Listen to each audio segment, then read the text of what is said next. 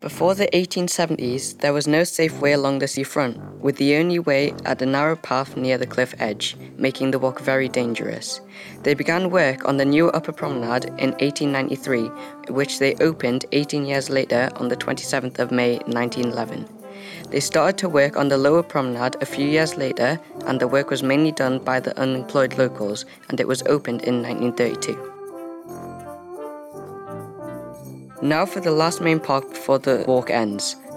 A poem about the history of the South Promenade. You will not need to move anywhere, so you can find somewhere where you can sit or a place where you are comfortable.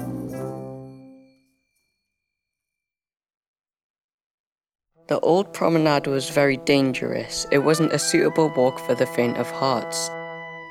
Society noticed and started building. They made it safer for the men, women, and the children. It was so dangerous that it could have taken your life, meaning you could have left behind your kids and your wife.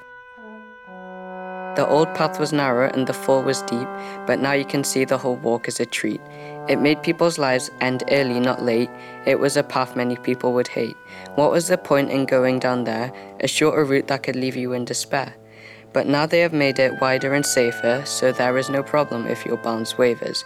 I can see how that path lit up a light. They might want to feel the thrill of excitement. If they didn't build that new place at the time, then their family will be worried when they don't come home to dine.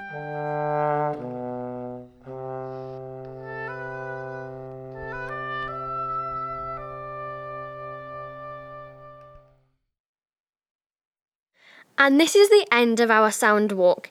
If you continue, you will reach Whitley Bay. There, you can get an ice cream and enjoy the rest of your day. We hope you liked it and will recommend it to friends and family. Feel free to check out the other walks created by fellow pupils across North Tyneside. Thank you. Goodbye.